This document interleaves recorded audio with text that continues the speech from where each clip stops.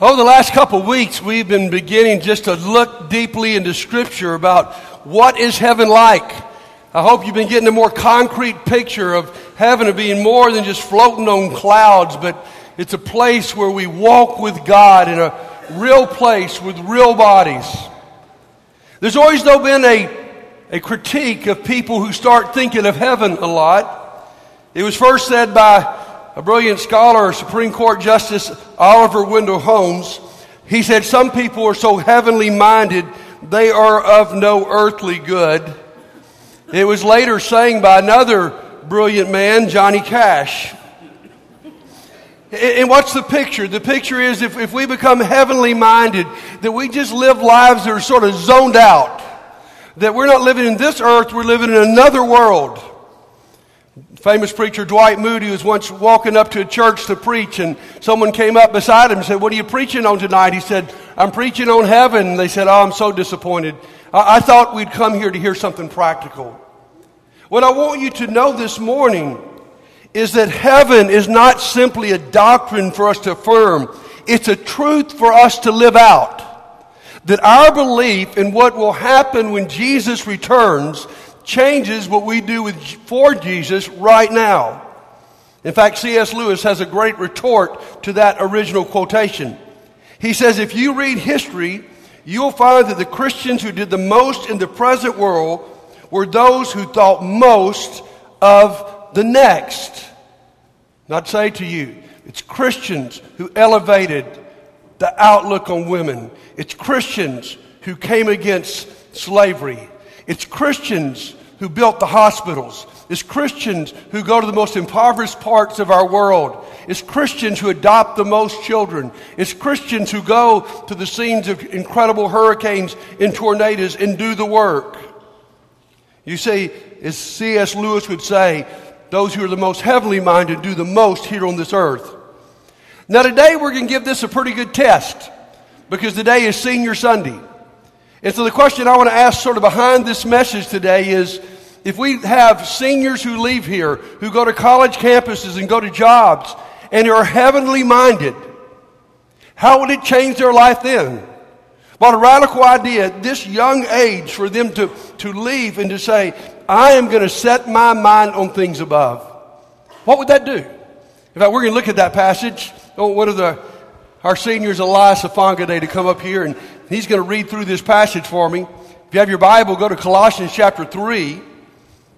And I'm going to have Elias read through this and just sort of help us to get a handle on this. Doesn't Elias look sharp today? No doubt. How about that smile? That's sweet. All right, Elias, sorry about that. No. Okay. Please, Elias, read us the first 4 verses, all right? All right. Colossians chapter 3. Since then you have been raised with Christ. Set your hearts on things above, where Christ is, seated at the right hand of God. Set your minds on things above, not on earthly things. For you died, and your life is now hidden with Christ in God. When Christ, who is your life, appears, then you will also appear with him in glory. I love what he says here. Some of the older translations would say, you fix your heart, you fix your mind, you set your mind, you set your heart on things above. And in just a moment, Paul follows this by being very practical about life. It reminds me a little bit of someone that might have been named this week in the NFL draft. Just that one calling out of their name will absolutely change their life. But I believe it's that vision they had of one day being up there on that stage that changed some of the things they did the years before. There are certain things they cut out of their lives. There are certain things they added to their life to finally one day get to that point to be named.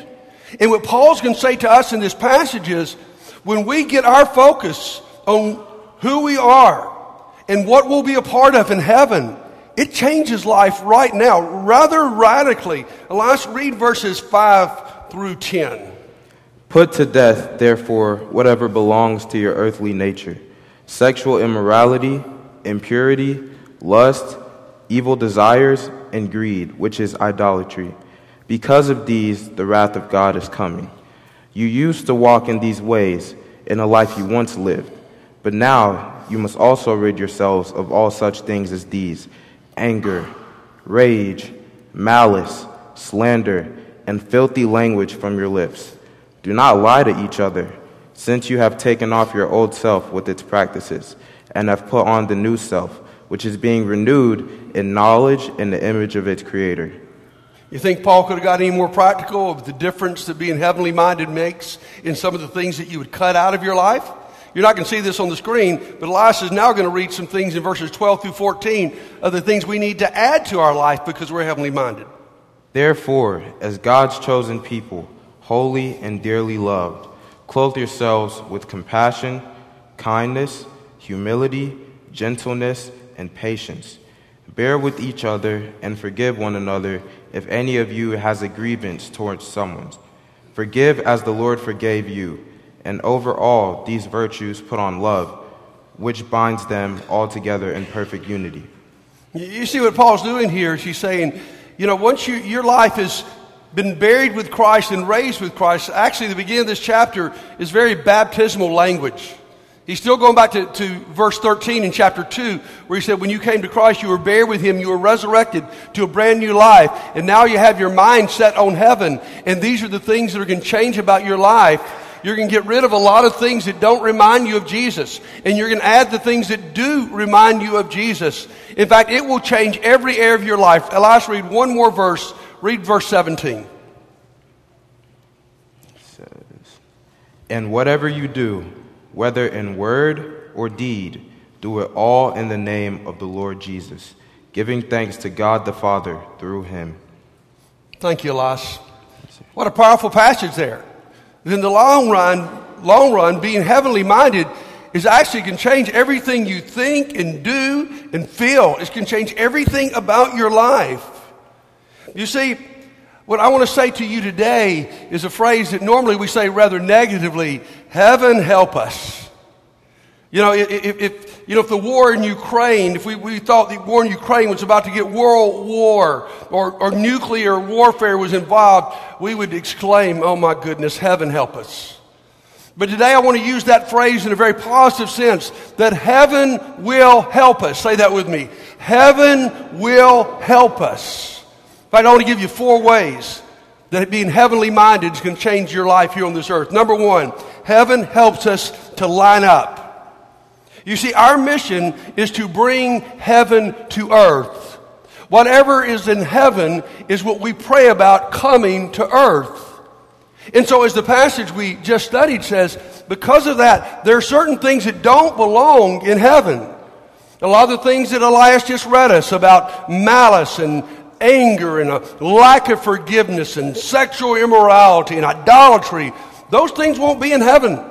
And so as God's people, we know they don't belong here. Reminds me of an old story of a college student. It wouldn't happen today because it's too easily accessible. But he went off to college. His mother dropped him off at the dorm. Everything seemed to be okay. She went back about a month later just to check on him. When she went up to visit his dorm room now, she was absolutely appalled because he had pictures of naked women all across his dorm room. And she just put her head down and walked out of the dorm and got in her car and left and didn't quite know what to do. When he came home for Christmas, she thought, I've got to do something. I don't know what to say. So she wrapped up a picture of Jesus. Then she said, I want you to put this on your dorm wall. Put this, please. And he did.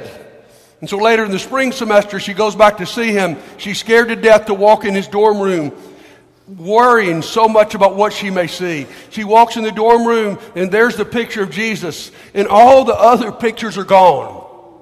And so she can't help herself now. She says to her son, what happened to all those other pictures? And he said, once Jesus was on the wall, none of those things belonged. And guys, when we talk about being heavenly minded, when we begin to have a picture of what God wants, not only in heaven, but on this earth, it changes some things. There's some things in our life that just don't belong. And there are other things that Paul says we're going to put on. And all the things Paul mentioned in that section, humility, gentleness, compassion, kindness, patience, forgiveness. Man, those are the virtues of love, the virtues of what is going to make up heaven.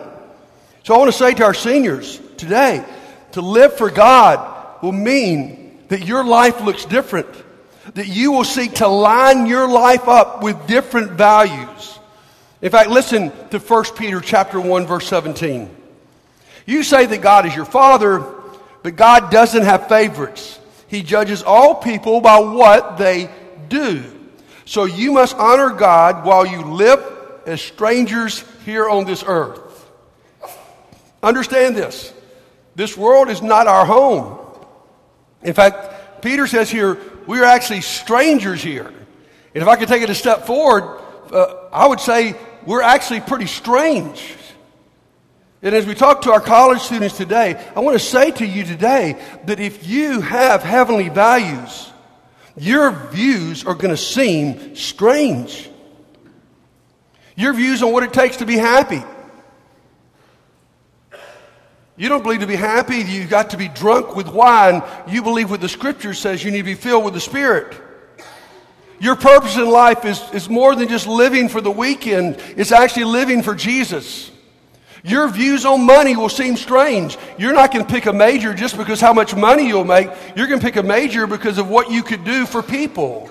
And your views of people will change. Paul would say we regard no one from an earthly standpoint. We don't put people in categories. We don't go to a college campus or a job place and only hang out with people who look and act and think like us. No, we're on a mission for God. We know the greatest investment we can make is in people. You're going to be different in your sexual ethics. That may stand out bigger than anything else. We live in a world that says more than ever before, if you feel it, do it.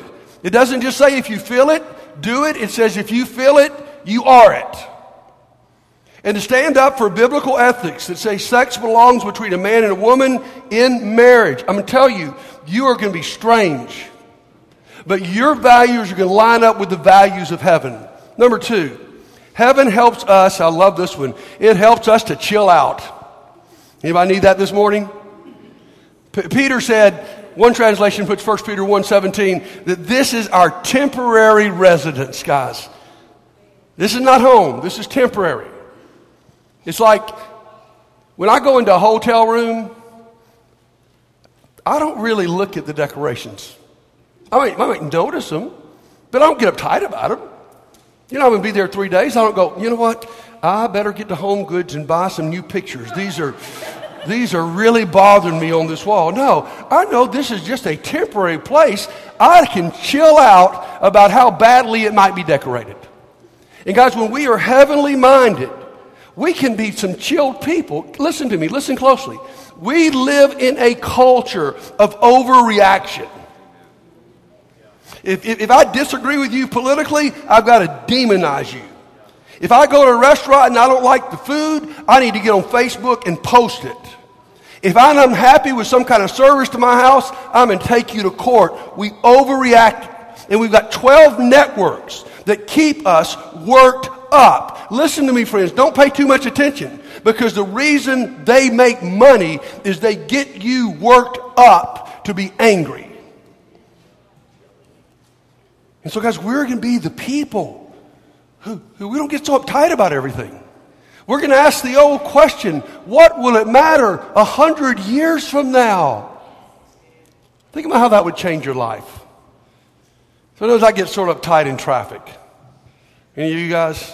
I'll tell you what I really hate is, and it happened to me this morning, is when you're at a red light, a turn signal light, and the turn signal green comes on, and the car in front of you, it's obvious they're texting. And they go through the whole cycle, you know. I'll confess to you the other day, I was getting on the interstate at Ann Street, you know, and it happened. I blew my horn. And guys, I was 5 cars back. I just couldn't quite help it. I'm not proud of that. Because guys, that's what this lesson says to me, buddy. Could you not chill out for one more cycle of the light? And guys, we can chill out because we know something everybody doesn't know. Look at 2 Corinthians chapter 4, verses 17 to 18 here. Now, Paul says, for our present troubles are small. You believe that? and won't last very long, yet they produce for us a glory that vastly outshines them and will last forever. My friends, look at the next verse. So we don't look at the troubles we see now. That'd be pretty radical, wouldn't it? Rather, we fix our gaze on things that cannot be seen. For the things we see now will soon be gone. But the things we cannot see will last forever. Guys, we know the temporal things and we know the eternal things. We know the trivial things and we know the important things. And so we're the people who don't get so uptight. In college, you're going to experience a day where in one day you could have your best moment in life and your worst moment in life. But what would be so cool is if you're not as reactionary and as negative and as complaining as the people. How about if you actually went to the college cafeteria and bragged on the food? You'd probably be disfellowshipped from your friends, right? You're just not supposed to do that, no matter how good it is. How about, and parents, close your ears right now, how about if you don't make such a good grade on a test? And you don't just completely freak out. Leave him alone, okay?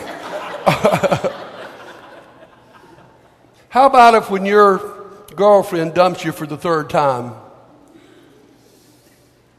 you don't go into a panic? Because you trust God. And you know He's going to take care of that. So listen, my friends, and some of us adults in here may need to hear this more than our high school seniors. We got to chill out about some of the things going around us because we know there's a day when it's all going to be made perfect. Number 3, heaven helps us to speak out. When people notice your different reactions, it's going to open a door of opportunity. When you don't freak out over every grade, when you don't freak out over every, breakup, when everything life will throw at you. You see, guys, Satan's going to do everything he can to unalign you. That was our first point about being lined up. In a car, if you hit a pothole or you drive over a curb, you might knock your car out of a line. It just doesn't drive right. I'm going to tell you, Satan's going to put some potholes in your life. There's going to be lots of them. And you're going to hit a lot of curbs. And the difference for you will be, and for me will be, is how do I react to those things?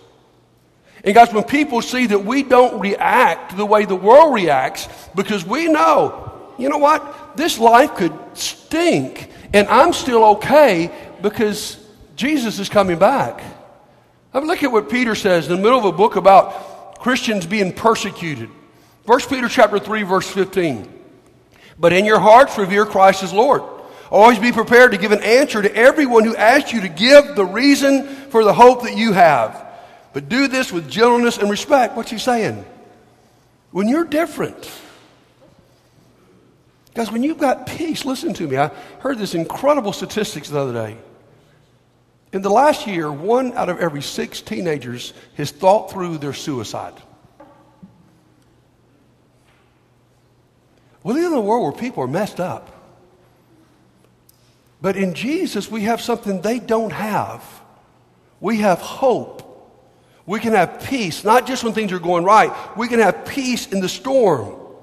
And when that happens and people notice that, Peter says there's a good chance they may go, why are you so calm? Why are you so different? And guys, when they notice that you have a foundation to live your life on, that you have something you can believe in. You know something going on with our young people growing up is they don't trust the news. There are too many different networks saying too many different things. There's too much fake news.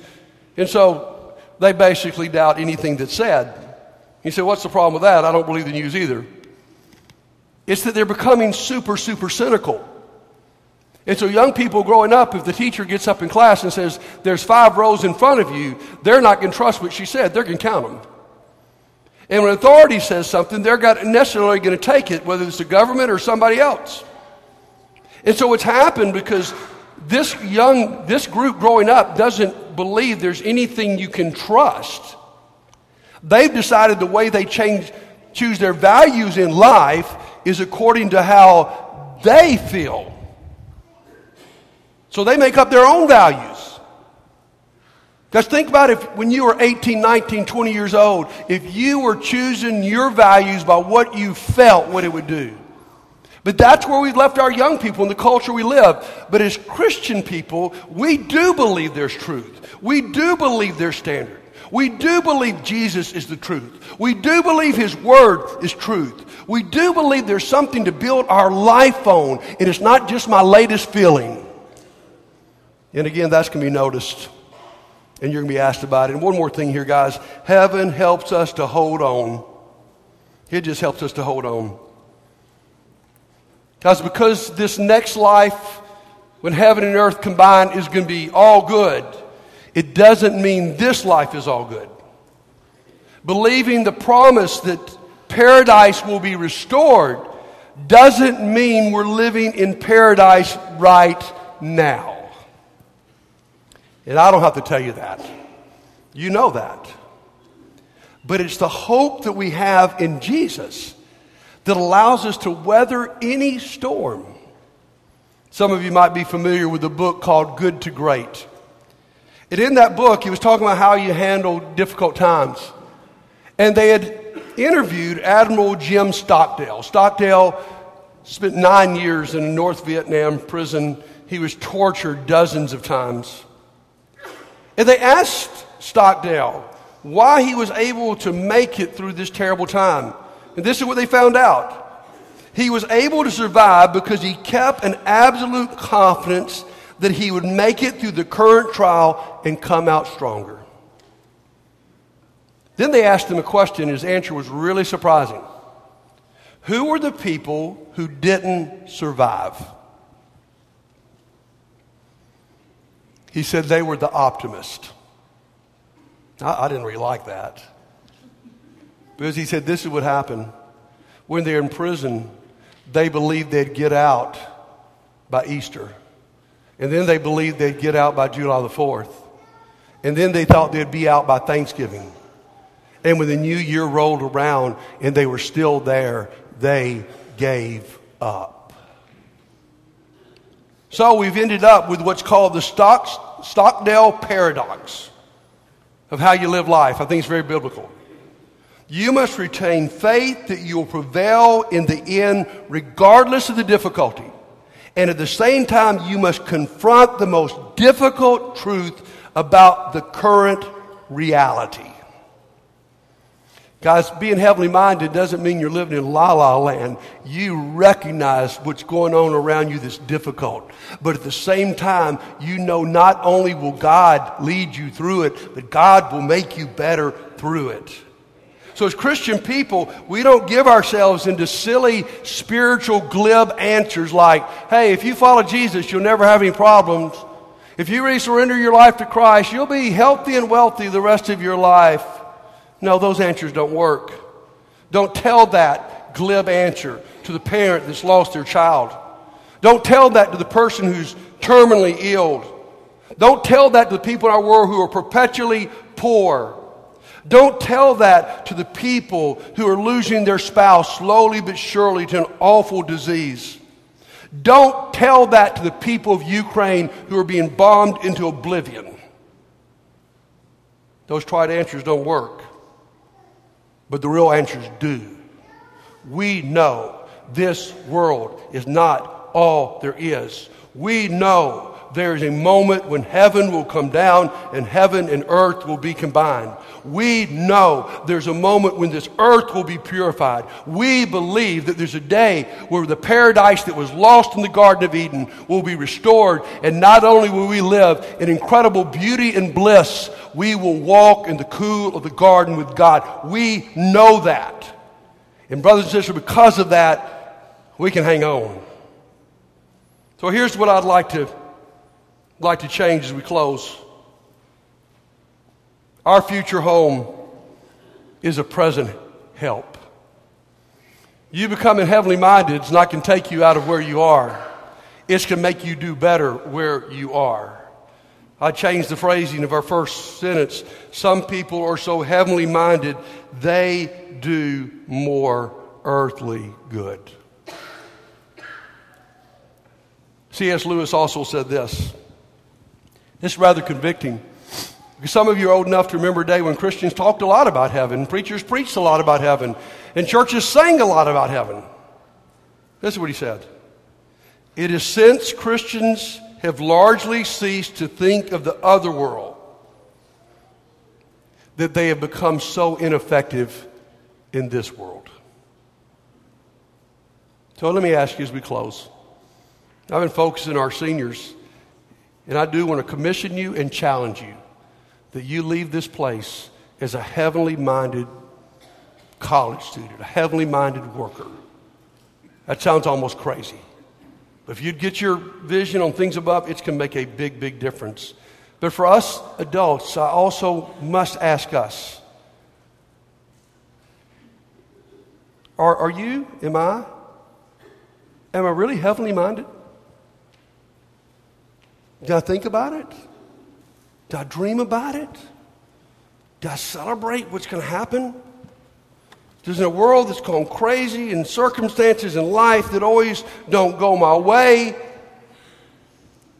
Does it dominate my thinking? Well, you could find out today from the 4 points we've made. Are your values lining up with the values of heaven? Is your life about bringing heaven to earth? Let me ask you, are you chilled out when people who don't know God are freaking out? You've got a calmness because you know God's eternal plan? Are you speaking out because you see a world that's gone crazy and people whose lives are being destroyed and damaged because they are doing whatever they feel? And yet you know there's hope in Jesus that you have to share. And can I ask you this morning, are you hanging on? I'm not here preaching this sermon about being heavenly minded, trying in any way to say to you that your life right now is perfect. I'm sure it's not, neither is mine.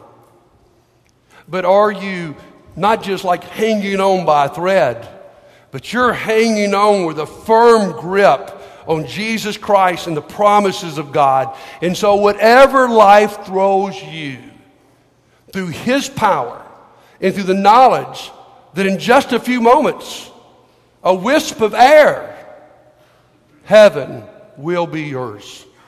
If today you'd like to admit that you're not been heavenly minded, that this earth is dominating your thoughts and we could pray for you, please let us know. If today you're ready to be buried with Christ in baptism and raised, and Paul would say in Colossians 3, right off the bat, now that you're a new person, set your mind on things above. That'll change the rest of your life. If you need to respond, come right now while we stand and sing. Lord, I come